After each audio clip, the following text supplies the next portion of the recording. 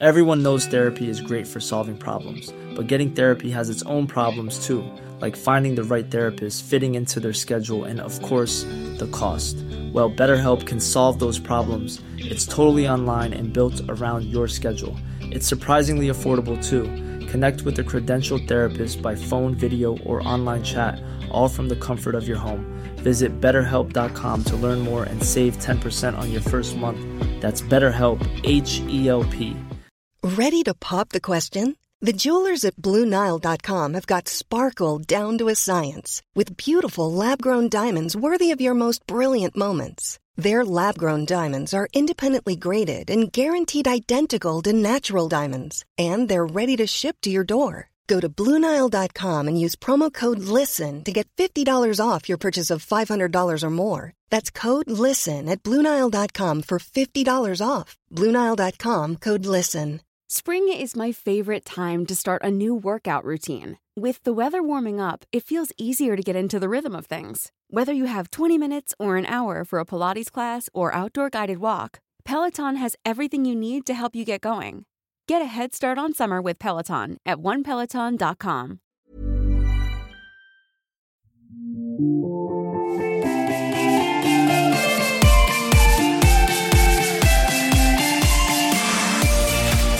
Hi. Hello. Welcome back to Old Millennials, a deep dive on shallow topics from the 90s and 2000s. I am one of your hosts, Margot Poupard. And I'm your other host, Emily Beijing. Okay, listen up. If you're dating somebody who doesn't recognize this sound,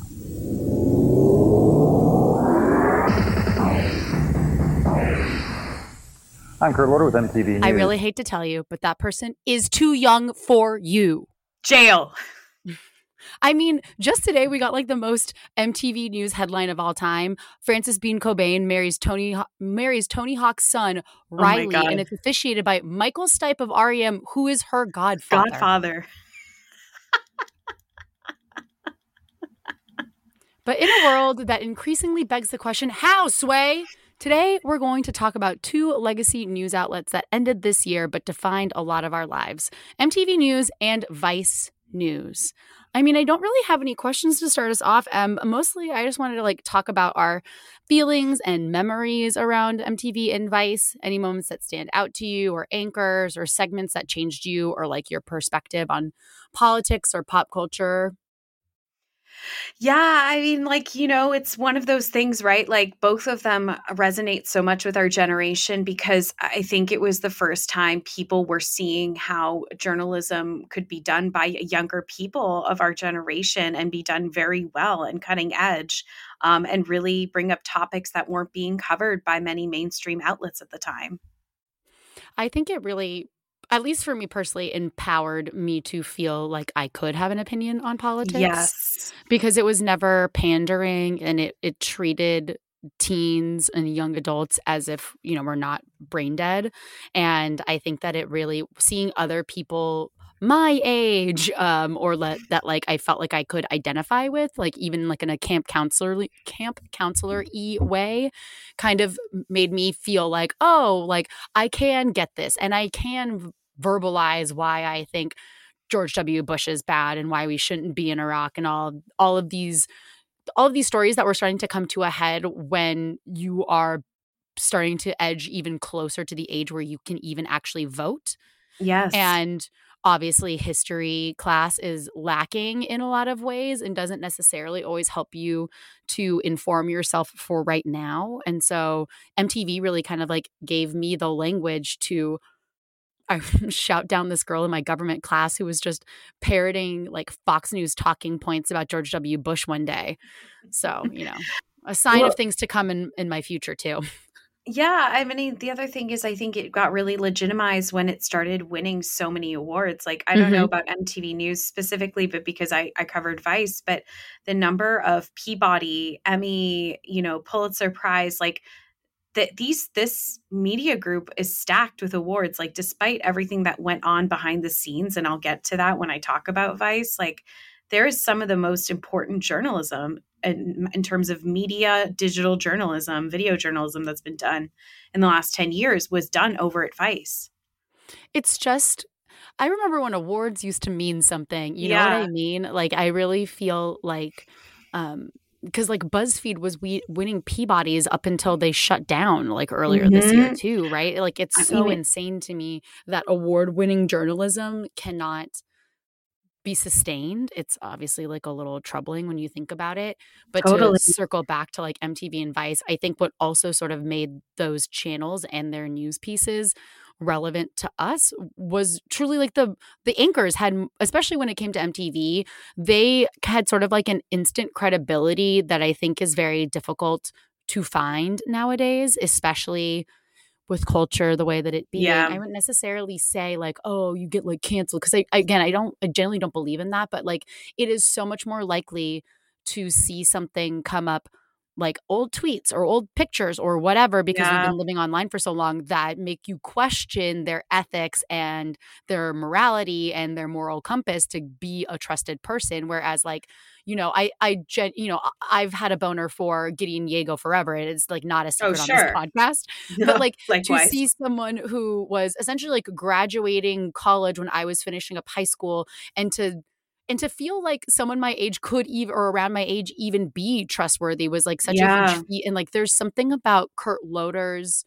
presence that I don't want to say paternal, but just seems like a sort of like no nonsense sort of guy that is just going to fucking Mhm. tell you how it is. And I feel like, and even down to like some of the VJs, like you really trusted Carson Daly or like Dave Holmes, right? Because they knew what was up. They were in music. They were on the Yeah. pulse. Like what what made an anchor so easy to identify with now is something that could, or then is now something that could potentially come back up and like bite you in the ass. Like, you and I are always hesitant to stand anyone, let alone a man. So like it's so interesting to see Yeah. how culture has changed in that regard. To your point, you brought up earlier, like you could see yourself in these journalists because they weren't that much older than you. I mean, the last 10 years over at Vice News, those journalists are our age. They're all people who graduated Mhm. college in the last, excuse me, 10 to 15 years. And it's amazing to see how they are kind of at the cusp of what journalism has become in many ways, which is outside of just traditional print media and traditional like television media, that they are on streaming platforms, that they are putting together more digital experiences. It's really interesting to have seen that evolution happen so quickly and right in front of us as we grew up. I mean, even as I was revisiting old MTV news clips, I was really reminded of how much of like a news program it was trying to be. I really feel like there were like I watched Cindy Crawford interview David Spade and Adam Yes. Sandler, and one of Adam Sandler's like he still writes for Adam like to this day, and Chris Farley, and how interesting that was, and how that was so cutting edge to have a supermodel be interviewing other people, because she had like a long, it wasn't like a long, but like a year or two where she was hosting and doing correspondent House pieces of for Style. MTV. Yeah, Yeah. and it was like a huge deal that she was even doing Yeah. that. But even like the like more fluffy segments that they did, like taking Brittany Murphy to a Blockbuster, I only mention that because that clip also recently like resurfaced online about Brittany Murphy loving Never Been Kissed and like all that jazz, and also The Shining. Um, the how much they structured it like that, and how much it reminded me of Linda Ellerby's like the Nick kids version of News. this, and Nick how you News. graduated from that to MTV News, and how the timing, there's like such a perfect time and place chemistry there that really benefited us in being like more informed, and honestly having Yes. better media literacy, I think, because of it. Well, you bring up I'm glad you brought that up, Margot, because all of the things we're talking about today either owned by Viacom or have some tie to Viacom or Viacom money like tied to it. So MTV is obviously owned by Viacom, which own Nick News, which is almost the feeder into MTV News, right? Mhm. And own Nickelodeon. And then Viacom also had a stake in, had a partnership with Vice News. And in fact, Vice had a one season show on MTV before eventually years later going to HBO and then founding their own channel, Vice. But before that had a partnership with MTV. So it's very telling that you brought up, all of these things were tied to Viacom, who had the foresight to kind of invest in this type of media for a younger audience early on. So kudos to them. Well, personally, what I think is saddest about the end of these like legacy news media outlets is it really begs the question, does news media even give a shit about young people? The answer is no. Right. And I understand that we as a culture are more online than ever, and that people younger than us typically get their, and even us too, get their news from TikTok or podcasts or Twitter. But that problem becomes twofold an issue where one is that misinformation is abundant and aplenty, and there is this distrust of legacy media companies, and that's like at an all-time high. And like, I'm not trying to talk about Israel Palestine per se, but it is worth noting how many people have pushed back against the propaganda type reporting that is currently coming out around that topic, and how maybe there is still a need for like a cool quote unquote news site that speaks to the next generation, or have them like fed into this news pipeline that we were so lucky to catch the wave of. Do you think we have evolved past the need of having like one source of quote unquote quote truth? I don't really know the answer, but I just thought I would ask it. I almost think in some ways it's like when we're given more options to try to cut through the noise and try to find the right story, it almost becomes more difficult to find kind of that straight, as unbiased of an opinion as you can get opinion.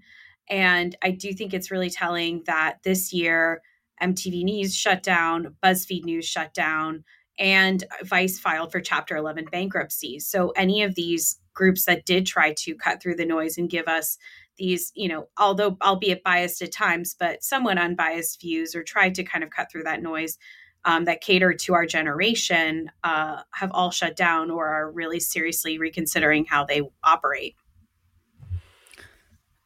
Well, before we get into more bummer news, let's wind the clock back to the heydays. I think I'm going to start with MTV only because I believe it's been around longer than Vice. Mm-hmm.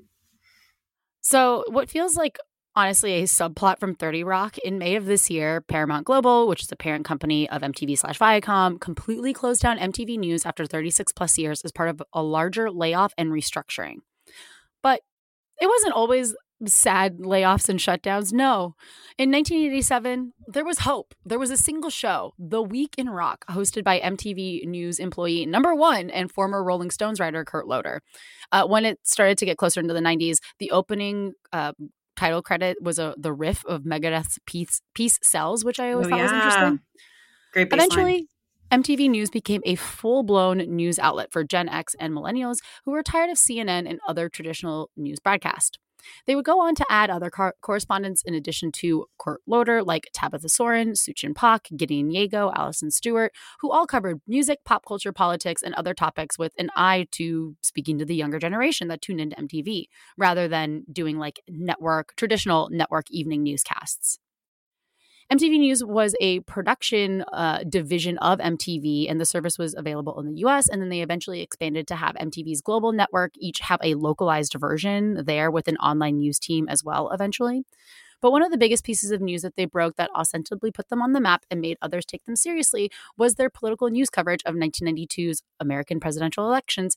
And through their first campaign effort to get young people out to vote, called Choose or Lose, which is very different, well, not very different, but is different than Rock the Vote, which is more musician-led versus like political journalism-led. MTV continued Choose or Lose for other presidential elections outside of 1992. For example, it kept going up until 2008 with Barack and Hillary Clinton, who both appeared on an MTV special to discuss the Iraq War. But they made a news for themselves, also providing essential news and interviews with entertainment's biggest stars like Madonna, Prince, Tupac, and focusing their coverage on what people were paying attention to. And they most notably became a trusted breaking news source on April 8th of 1994 when they broke regular programming after they had the confirmed death of Nirvana frontman Kurt Cobain, and Loder broke the news to the channel's viewers. A quick moment there. I recently was in Seattle and I went to the Museum of Pop Culture where, of course, they have an entire Nirvana exhibit because it makes sense, bands from Seattle. Naturally. Curated mostly by Chris Novoselic. But what's interesting is like watching Gen X parents with their kids in that exhibit and hearing these kids be like, who is this? And their parents telling them about it. It was just like I had this really surreal moment. And one of those parents was my dentist, I'm sure, because she told me about how she took her kids to Seattle and like dragged them to like Nirvana landmarks and took them to the Pop Culture Museum. It was, and for me, Margot, I've thought about it and I was like, if I have kids one day, like who will be like, if there's a Heath Ledger exhibit or like I don't know, but like, you know what I mean? Like someone like that. And the maid who found his body decided that it was a better use of her time to call Mary Kate Olsen multiple times instead of 911 Emily Jr. My God. But it was just me realizing like, wow, this is like a real moment where, the parent has to tell the kid who someone is in a museum. Like that was just, I had a bit of an existential crisis that day is all I'll say. And I'll let you get back to it. So sorry, but had to interrupt with that moment. No, I totally understand as I've told you the story going to see Jack White last year where it was all like Gen X and older millennial parents with their like 10 to 13-year-old kid explaining the significance of Jack White and his career and being like, oh, my back. Everyone, my back hurts. Don't look at me. Anyway, back to MTV News. They created some pop culture moments themselves, none bigger than also in 1994 when they had President Clinton appear on MTV's Enough is Enough. It was a town hall addressing violence in America. The special was led by Tabitha Sorensen and Allison Stewart, and it saw them as well as members in the audience asking questions of Bill Clinton about fighting crime and balancing personal freedom with social responsibility. But this section is actually most notably remembered as somebody in the audience asking former President Bill Clinton, Mr. President, the world's dying to know, is it boxers or briefs? That question was actually planted by MTV, by the way. But anyway, it stayed as an inside joke through the 2008 election of them asking Hillary and Barack that too. At its peak, beyond covering pop culture, MTV News was just part of the culture. From the words of Chris Connell himself, quote, we were targeting youth culture, a young audience that wasn't being served by mainstream media. During the 2000 election, we did a thing called Where Were You at 22? And we talked to all of the presidential candidates about what their lives had been like between the ages of 18 and 22. And everyone from Pat Buchanan to Al Gore to John McCain, who had the most remarkable life of any of them. That was the great thing about MTV. You could talk to the audience in a unique way because the audience is very specific. The Choose or Lose team or the Street team did such a great job. That's where Gideon came from, Gideon Yago, and a whole bunch of other talented people. The division faced downsizing in the 2000s and the 2010s, but throughout the 2000s, MTV News published sorry, I wanted to give myself enough editing space there.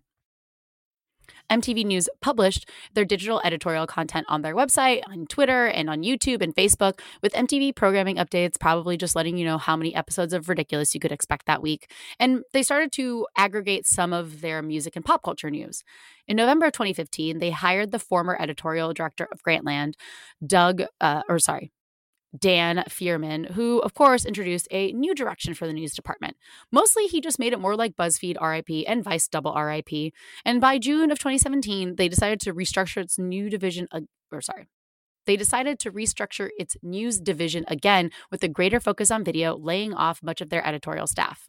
See, this is what happens when you let a bunch of tech bros come in and fuck shit up because they have no creative vision or insight. But anyway, around this time, especially over MTV, they started to create less and less of their own content, a word I really hesitate to use. And mostly they just started re-uploading old clips of, like I said, Cindy Crawford interviewing Adam Sandler instead of generating or creating their own news stories. Well, actually, that's not totally true. In 2018, MTV News began producing daily updates on Twitter titled MTV News: You Need to Know. Later, MTV would repurpose this You Need to Know as a show that evolved just as like a digital series on trending topics from pop culture to social justice issues, which honestly made it kind of hard to find true old clips of MTV News because it's often mislabeled as MTV News You Need to Know. Now, however, amid the larger upheaval in the entertainment business, Paramount was looking to cut costs, and MTV News is one of the pieces that just didn't seem to fit with their larger strategy. According to ComScore, MTV drew 6 million monthly visitors to their flagship website in March, only up slightly from 5.6 million that same month a year earlier, which is how we ended up with the shuttering of MTV News officially in May of this year. But here are some quotes from a Hollywood Reporter article that ran when MTV News was shutting down earlier this year. It's an oral history of the MTV News team at the height of their powers, or as I've titled it, they were there, it was rare. From producer Ocean McAdams, she says, quote, I think the legacy is in the people. I came up with a generation of writers, producers, and reporters who really built something incredible and then went on to kind of define media. I don't think it's happenstance that Joseph Patel produced an Oscar-winning documentary, Summer of Love. He came up as an MTV News reporter. I don't think it's chance that Sway is one of the most important voices in hip-hop. He came up in MTV News as well. Former news staffer Jem Aswad was the executive editor of Variety. Nina L. Diaz came up in MTV News, and she's the head of content at Paramount, which begs the question, girl, what did you do? And David Cyrulnik is producing some of the great TV over at Radical Media. This is just a whole generation that came up in MTV News, which is an interesting thing to think about because you see that sort of like replicated across other parts of the entertainment business of like in comedy per se. Like there are so many people who all know each other because they did Second City or UCB or they started in stand-up or they took the same writing class and you guys just kind of all follow each other for like the rest of your life kind of unintentionally. Yeah, I think that's very true. It's interesting to see that it's ultimately these are the places where people get their feet wet in the beginning of their careers. Yeah. I mean, John Norris goes on to elaborate. There are different paths for each of us. Like Alison Stewart is still in NPR. Tabitha is now primarily a visual artist. She married the guy who wrote Moneyball and Big Short, Michael Lewis. Kurt Loder went on to write more movies. Gideon Yago writes for TV, and everybody's just sort of gone on to do different things, but still in the writing entertainment world mostly. Kurt Loder says, I think it was the end of an era when I left and other people left in 2005. I look back upon that time as being a lot of fun. But now that the whole thing has gone under, it's very much like CBGB's when it closed. Nobody had been to CBGB's in decades, but everyone got very weepy when it closed. I just thought that was a very Kurt Lodery quote to go out on. But like most things in life, especially when it comes to fond memories or a job you used to have, the best thing is never the what, but the who. To borrow some language from our favorite podcast, Who Weekly, the who's of the MTV News section is what gave the show its staying power. And now I'm going to go in a short list, somewhat in alphabetical order of memorable anchors. So we've got Serena Altschul, one-time stepdaughter to Patricia Altschul of Bravo's Southern Charm matriarch. Yes. Serena used to work an after-school job in 1987 at Channel 1 News, a channel seen nationwide in high schools as an anchor/reporter. Nearly 10 years after, in 1996, she began to work for MTV News. She hosted besides MTV News, she hosted Unfiltered, if you remember that, with the UN capitalized, Breaking It Down, and also produced some parts of True Life. She worked at MTV in addition to working at CNN for a year, where she hosted a special on PCP. And after she left both positions, she was named a CBS News contributing correspondent in 2003. And since 2013, she has appeared on CBS Sunday Morning. Other fun stuff she's done since: she's played herself in a Jay-Z music video. She's also appeared as herself in Queen of the Damned and Josie and the Pussycats. Fun fact about Serena Altschul and Channel 1 News. So Channel 1 News was also where Lisa Ling got her start as a teenager. And I believe maybe Anderson Cooper. I could be wrong on that one, but there are several famous anchors and journalists who got their start there. And I believe at my school, we played Channel 1 News, like maybe my freshman year of high school or something like that. And I could be confusing it with something else, but like I remember Channel 1 News was something that like got broadcasted in homeroom. That's so funny. Yeah, I wouldn't be surprised if Anderson Cooper was also a child anchor as well. Oakland native Sway Calloway was a locally known rapper and b-boy performer and even released independent albums with his friend and co-partner in all things creative, DJ King Tech. They signed with a major label in 1990, which led them to hosting a radio show together on KEML.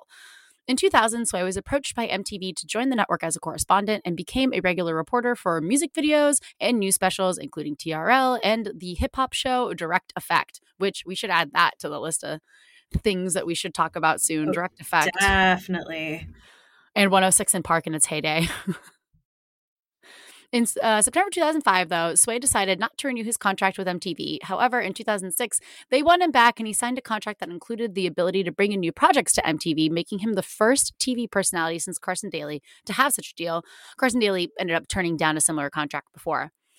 Sway established the opportunity to produce some programming with King Tech on MTV and also across some other Viacom channels, as well as continuing to host for MTV. One of the things that he first got to host as part of this new deal was, unfortunately, Michael Jackson's death for the network.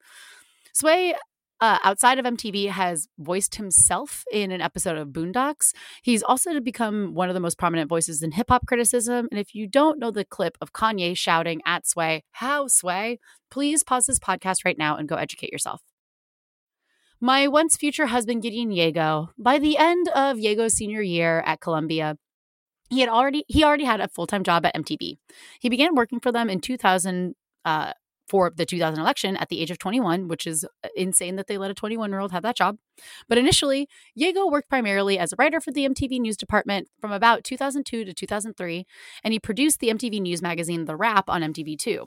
But as his career there progressed, he switched gears and began to focus on politics rather than music while still hosting on MTV News. My man has worked on award-winning documentaries on sexual health, 9/11, Afghanistan, hate crimes, the 2000 and 2004 elections, and the war in Iraq.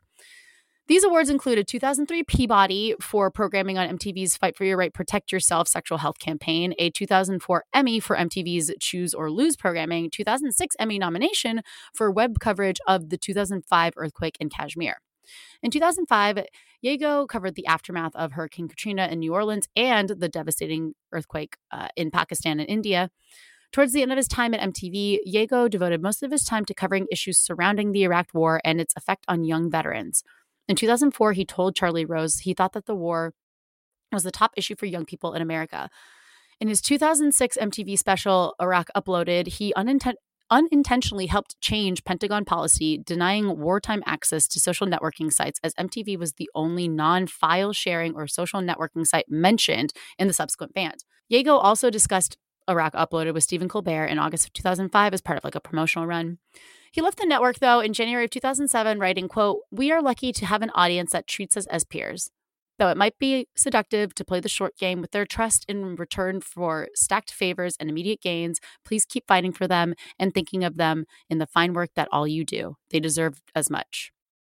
Yago's writing has appeared in Spin, Rolling Stone, Vice magazines. Several of his pieces have later become the basis of documentaries, like his 2003 article, No War for Heavy Metal, became the basis of a Vice film, a 2007 documentary called Heavy Metal in Baghdad.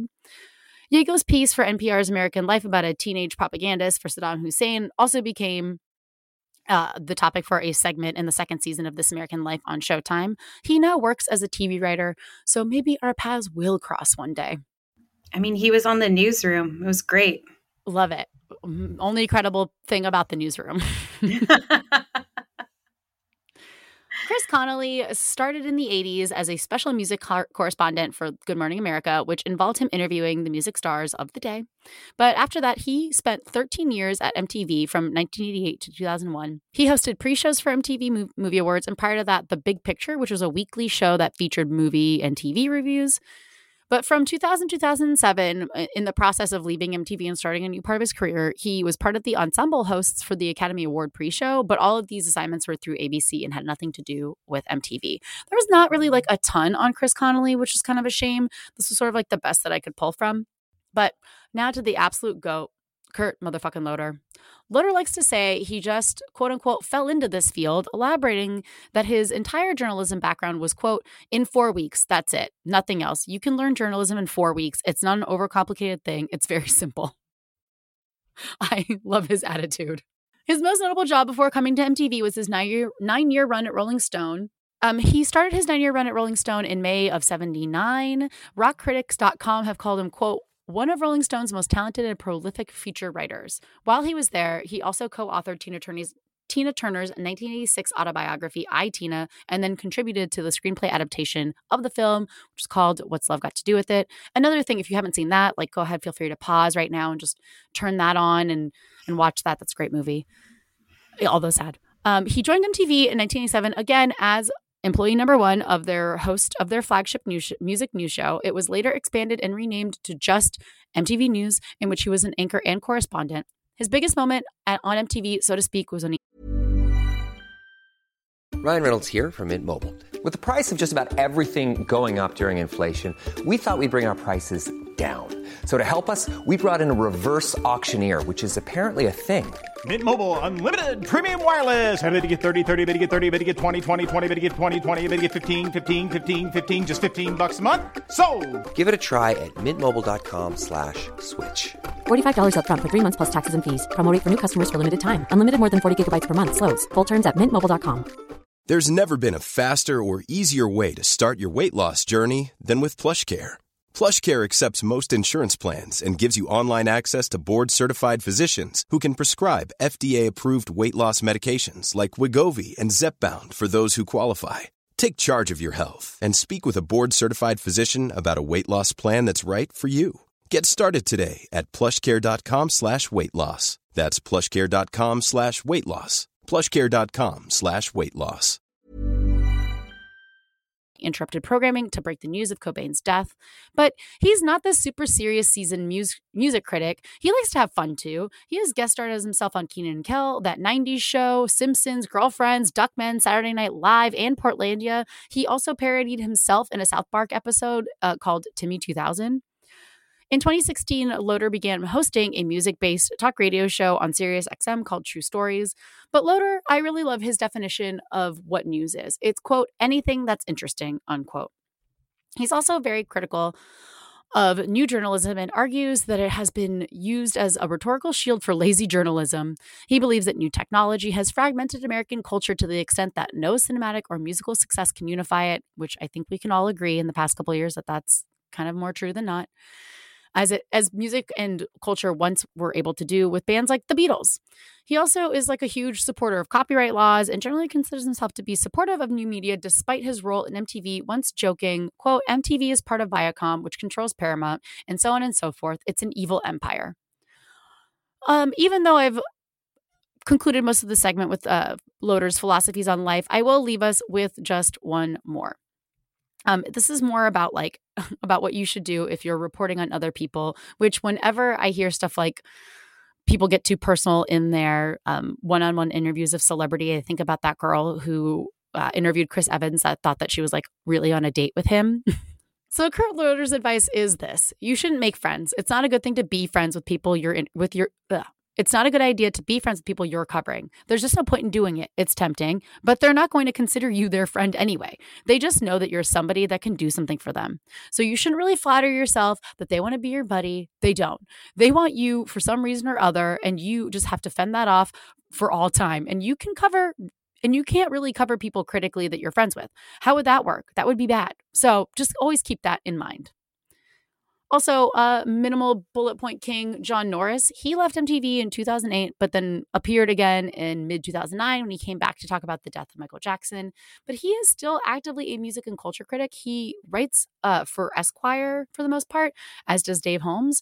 But he recently had a piece in the Daily Beast where he interviewed an author who has a book about the dark side of the 90s, which he feels like he knows something or other about, and I would agree. And lastly, but definitely not leastly, Soo Jin Pak.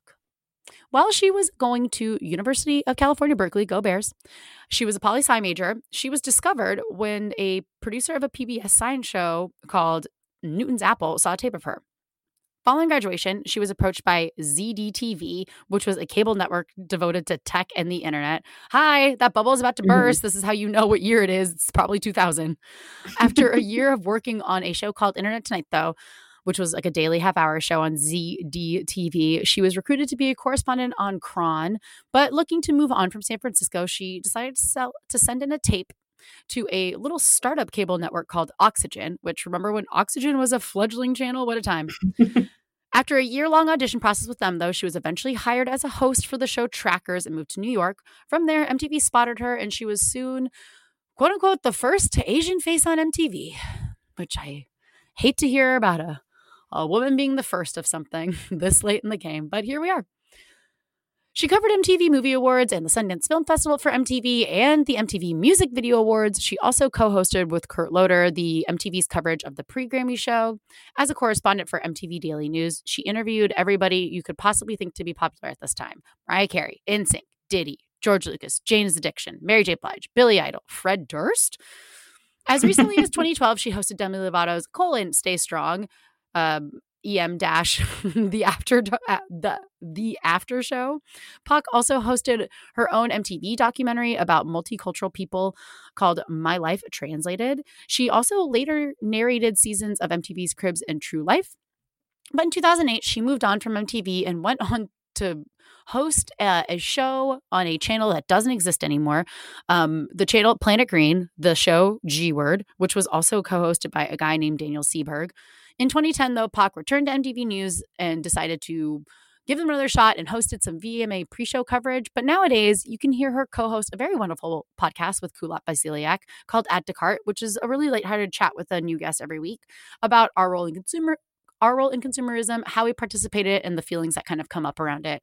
And I was so delighted when that podcast was announced because I love Suchin Pak. She was like one of my favorite anchors on MTV News. So same. That is the legacy, or part of it, of MTV News. A lot of this will have quite a few parallels with Vice. I'm sure. Since they, like you said, are closely related, being, siblings through Viacom. Yes. So I went into this thinking, oh, Vice News, that's been around for a while, right? It turns out Vice News has only been around for about a decade. So I figured I'd do a little history of Vice Magazine and Vice Media as a whole. So let's just kind of banner this as Vice Media. So Vice starts out obviously with the magazine, which was founded in 1994 in Montreal, Quebec by Soroush Alvi, Gavin McInnes, and Shane Smith as the voice of Montreal with a welfare grant from the Quebec government. Remember these names because these founders will take very different paths in life. They eventually changed the name to Vice in 1996 and was seen as an alternative to the more established alternative paper in Montreal, the Montreal Mirror. The magazine starts as a punk magazine that's really covering alternative scenes, publishes satire articles that probably wouldn't get published in 2023, that kind of ilk. But like many brands that skyrocket and later crash, this magazine and its initial popularity were built on bullshit. As is evidenced by this great New York Magazine profile Vice published on Vice during the Me Too era in 2018, where the demise had started. Shane Smith essentially lied to a bunch of shops around North America about the magazine's circulation to get more stores interested in selling it and carrying it.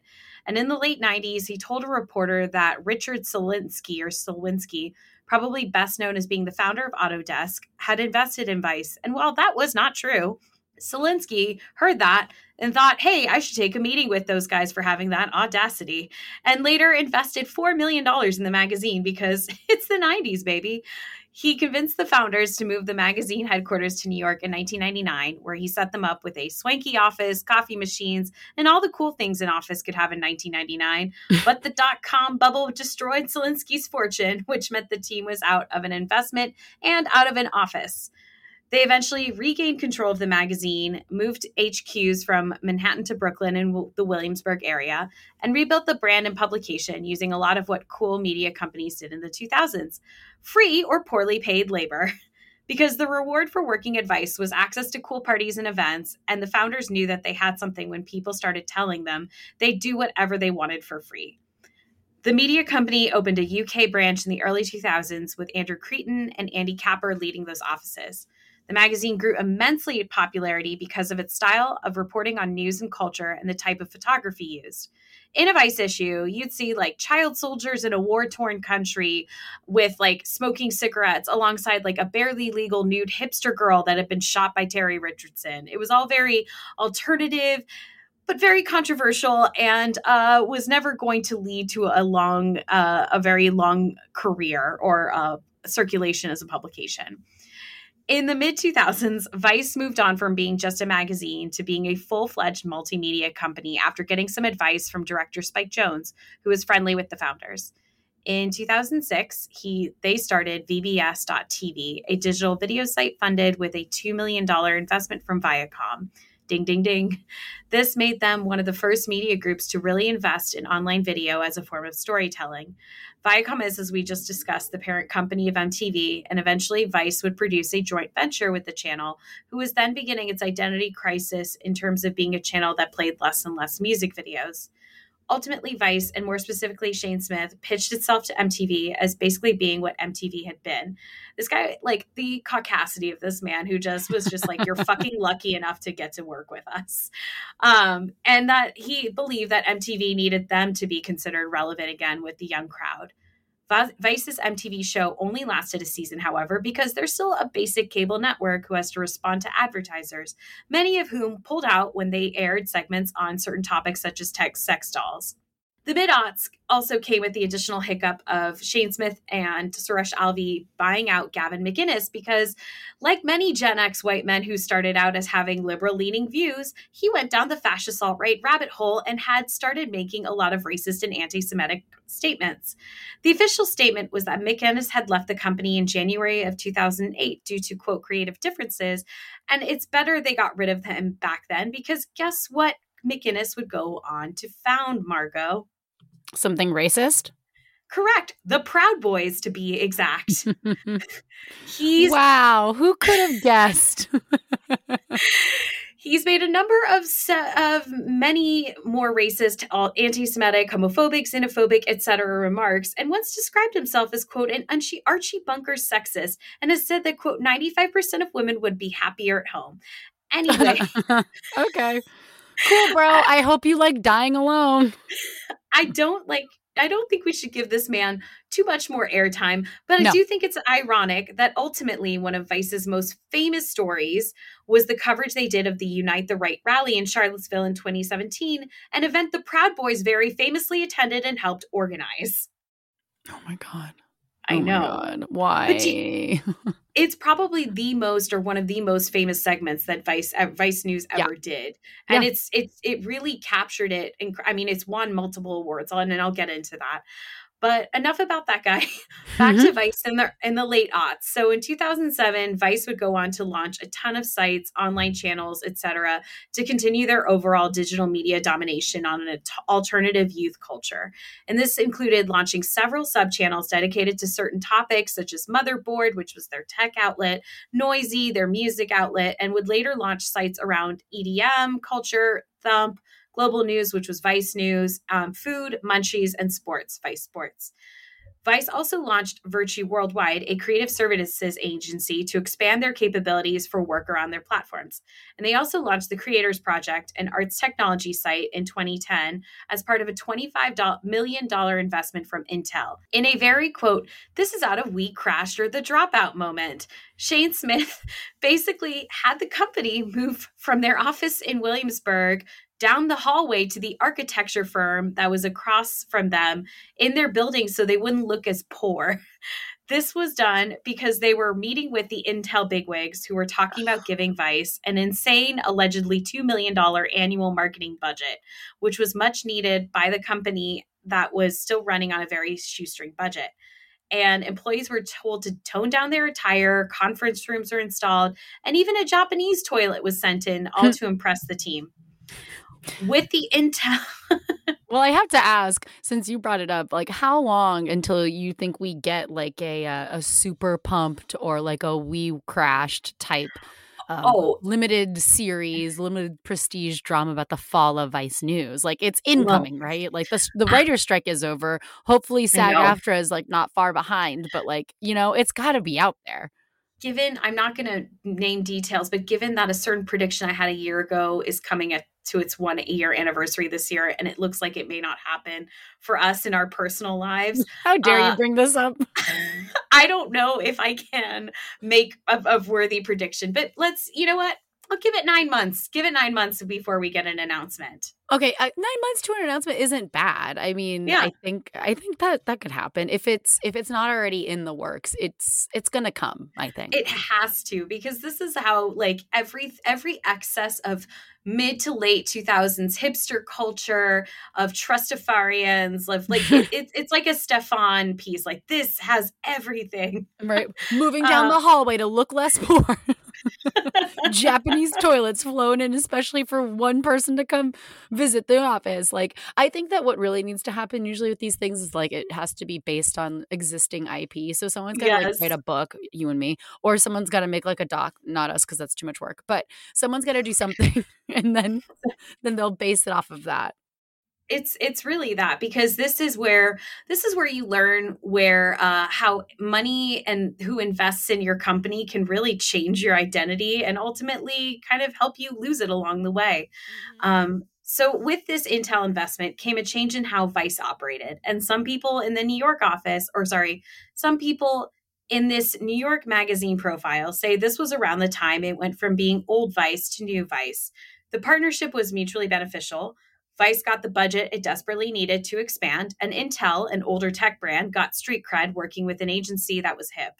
What this meant was the lines were blurred between what was editorial versus ad copy, and that left a sour taste in a lot of the employees' mouths who had been there during the early days. So, you'd get a Vice story that was sponsored by Smirnoff or whatever, but it was just like ultimately a lot of these corporate sponsors came into the fold with the money that was being pumped in.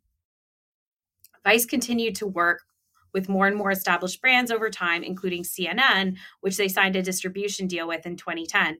And as someone who's now had several established brands sign contracts and deals with you, you'd think as a founder, you'd want to keep people happy. But Shane Smith, controversial, took these people's money and then would go on to make comments that he basically planned on Vice becoming the next, quote, MTV, ESPN, and CNN rolled into one. With that came Vice's efforts to legitimize itself and move away from the image of just covering up-and-coming drugs and controversial subcultures. It wanted to really double down on the news and its coverage of current events.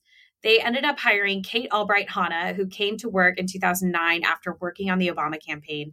And in this same New York Magazine article, which was a big part of the source material for my notes, she describes that basically they were trying to get away from this image, but it was so deeply ingrained in their culture. She had to sign a, quote, non-traditional workplace agreement, which was later covered by the Daily Beast and The Cut during the height of Vice's sexual misconduct allegations. And this agreement, Margot, basically said that I, as a Vice employee, may be exposed to a bunch of stuff that would be inappropriate at any other office, but I don't find that stuff offensive. A very hastily made CYA. Albright-Hanna ultimately lasted only a year because that was the tip of the iceberg of what she had to deal with. All of the men at the top of Vice were wearing their little Vice rings, which you may have seen when you saw pictures of some of the founders and writers of Vice. They're like, with the traditional Vice logo. And no one above her really was professional in terms of how to give feedback and how to operate without, working out of a bar at 4 a.m. So she was waking up to these emails that were sent by drunk people or probably people on drugs who around 4 a.m. as she's just like trying to get ready for work and wake up and get her kids to school. And needless to say, she was fed up pretty quickly. And despite this toxic culture, people kept investing in Vice left and right, kind of almost like passing the buck and thinking the buck will stop at one point, but for the time being, let's keep pumping money here. And the investments were coming in, the deals kept coming through, including one with WME that would eventually lead to working with HBO and launching Vice on HBO in 2013, which was meant to be like a news magazine show a la 60 Minutes. The actual formal Vice News launched that same year and has gone on to win a myriad of awards. So from 2018 to 2021, Vice News received more news and documentary Emmy Award nominations each year than any other organization. And in 2021, Vice News received 23 nominations for news and documentary Emmy Awards, winning 4 of those. They've won 4 Peabody Awards for their documentary programs, The Islamic State and Last Chance High in 2015, Charlottesville, Race and Terror in 2017, which we were talking about earlier, and Losing Ground in 2020. That same year, Emily Green of Vice News jointly won the first Pulitzer Prize for audio reporting with This American Life and Molly O'Toole of the Los Angeles Times for their collaboration on The Outcrowd.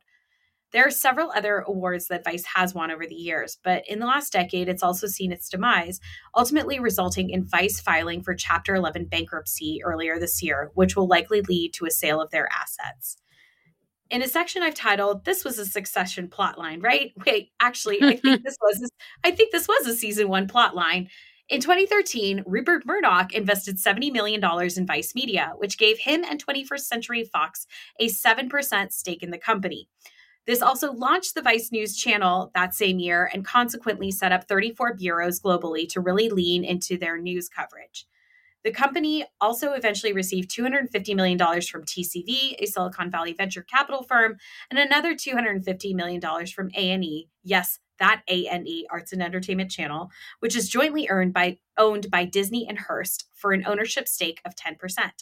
The investment valued Vice at $2.5 billion because back then we had crazy media conglomerate valuations, and they had stakeholders and investors to respond to. And so the culture continued to change. On top of that, people were still making shit money, which Shane Smith would boast about, saying once that Vice was, quote, a sweatshop for trustafarians who could afford to work for little pay. According to the New York Magazine article, a senior manager once joked that the company's hiring strategy had a, quote, 22 rule. Quote, hire 22-year-olds, pay them $22,000 and work them 22 hours a day. And any millennial who has worked in media knows that too very well. Yeah, you just sent me straight back to 2011, like first job. That was very, very true.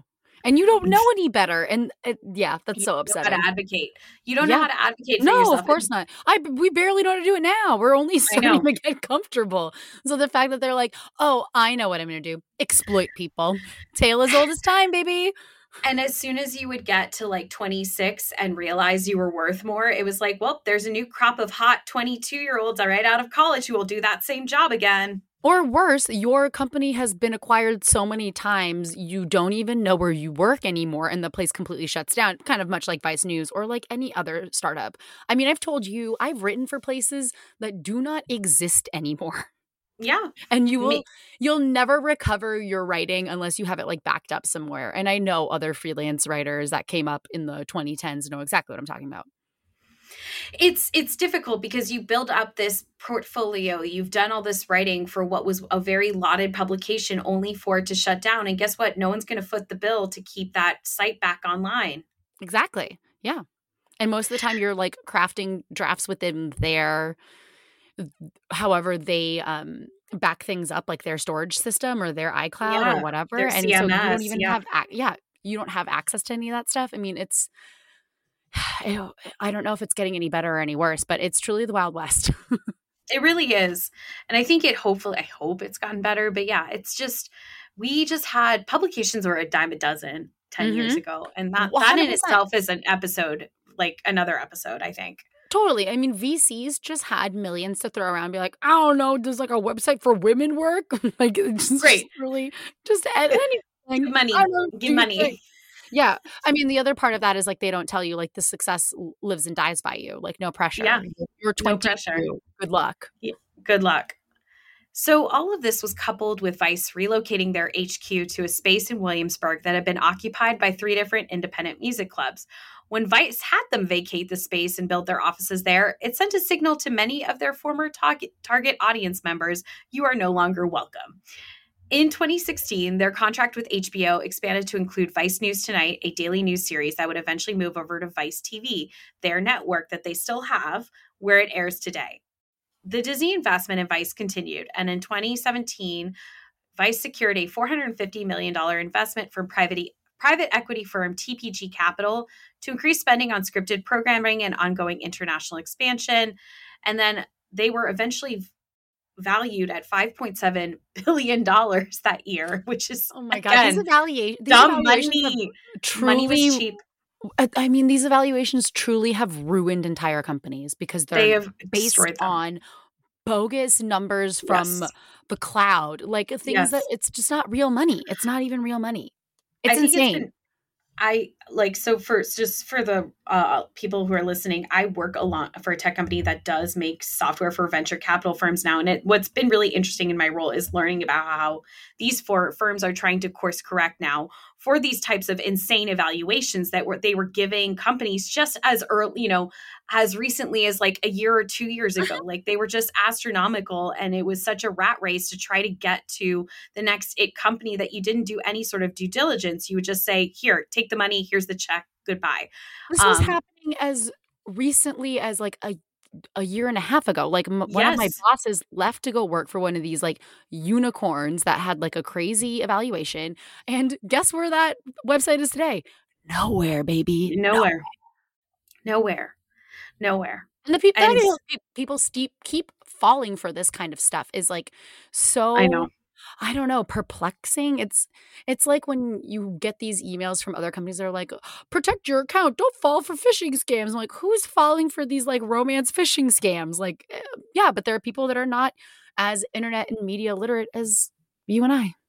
It's very true. And so Disney continued to invest in Vice. They increased their investment. They acquired Fox's stake in Vice when they acquired 21st Century Fox. And as a result, Disney owns, and I don't know if this is still true with like the Chapter 11 bankruptcy, but they owned, up until very recently at least, a 26% combined stake in Vice Media between Fox and A&E. So at that same time, though, Vice's decline began to take place as more and more reports of the toxic work environment, sexual harassment allegations, and just general declines in valuations came through.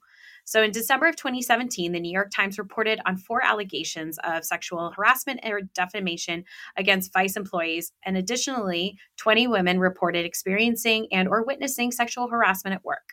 Shane Smith and Sarush Alvi eventually issued a statement to the New York Times saying they had failed to create a safe and inclusive workspace where women at the company could thrive. A month later, Andy Cretan, one of the founders of Vice's UK branch, and I believe president at the time, was put on leave because of an investigation into a settlement the company paid out to an employee after she accused him of inappropriate behavior. And there were many more stories that continued to come out. And on top of that, with the stories breaking on Terry Richardson's behavior, people at Vice weren't thrilled the publication had worked with him so much over the years. Later that year, it was reported Vice was going to lay off 10 to 15% of its staff, and that was followed with more layoffs over the years and a number of shutdowns of its child publications. With the damage done and many investors to answer to, Shane Smith stepped down from CEO in March of 2018 and was replaced by A&E Network CEO Nancy DeBuck. While the company has continued to win several awards and still has its network, financial issues have plagued the company. And on February 24th, 2023, DeBuck left as CEO as the company faced these problems with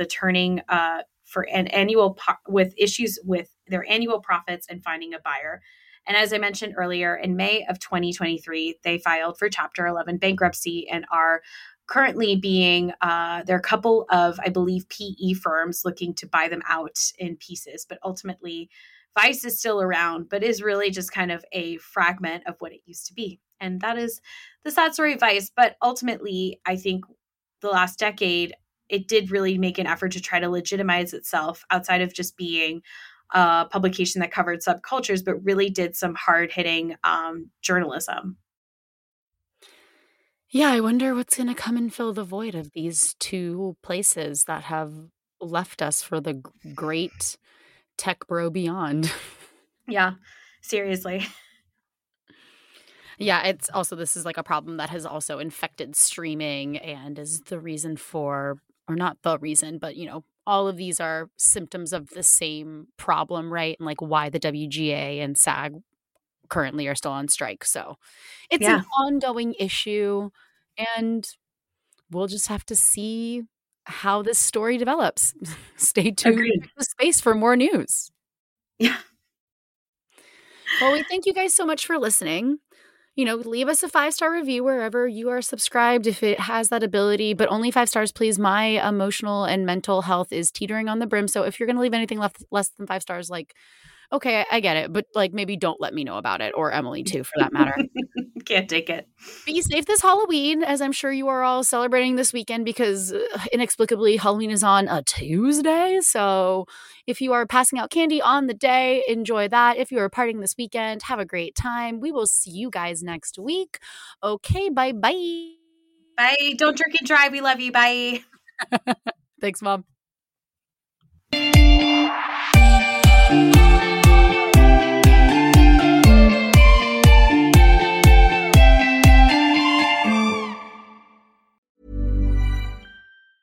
Mom deserves the best, and there's no better place to shop for Mother's Day than Whole Foods Market. They're your destination for unbeatable savings, from premium gifts to show-stopping flowers and irresistible desserts. Start by saving 33% with Prime on all body care and candles. Then get a 15-stem bunch of tulips for just $9.99 each with Prime. Round out Mom's menu with festive rosé, irresistible berry chantilly cake, and more special treats. Come celebrate Mother's Day at Whole Foods Market. it. Even on a budget, quality is non-negotiable. That's why Quince is the place to score high-end essentials at 50 to 80% less than similar brands. Get your hands on buttery soft cashmere sweaters from just $60, Italian leather jackets, and so much more.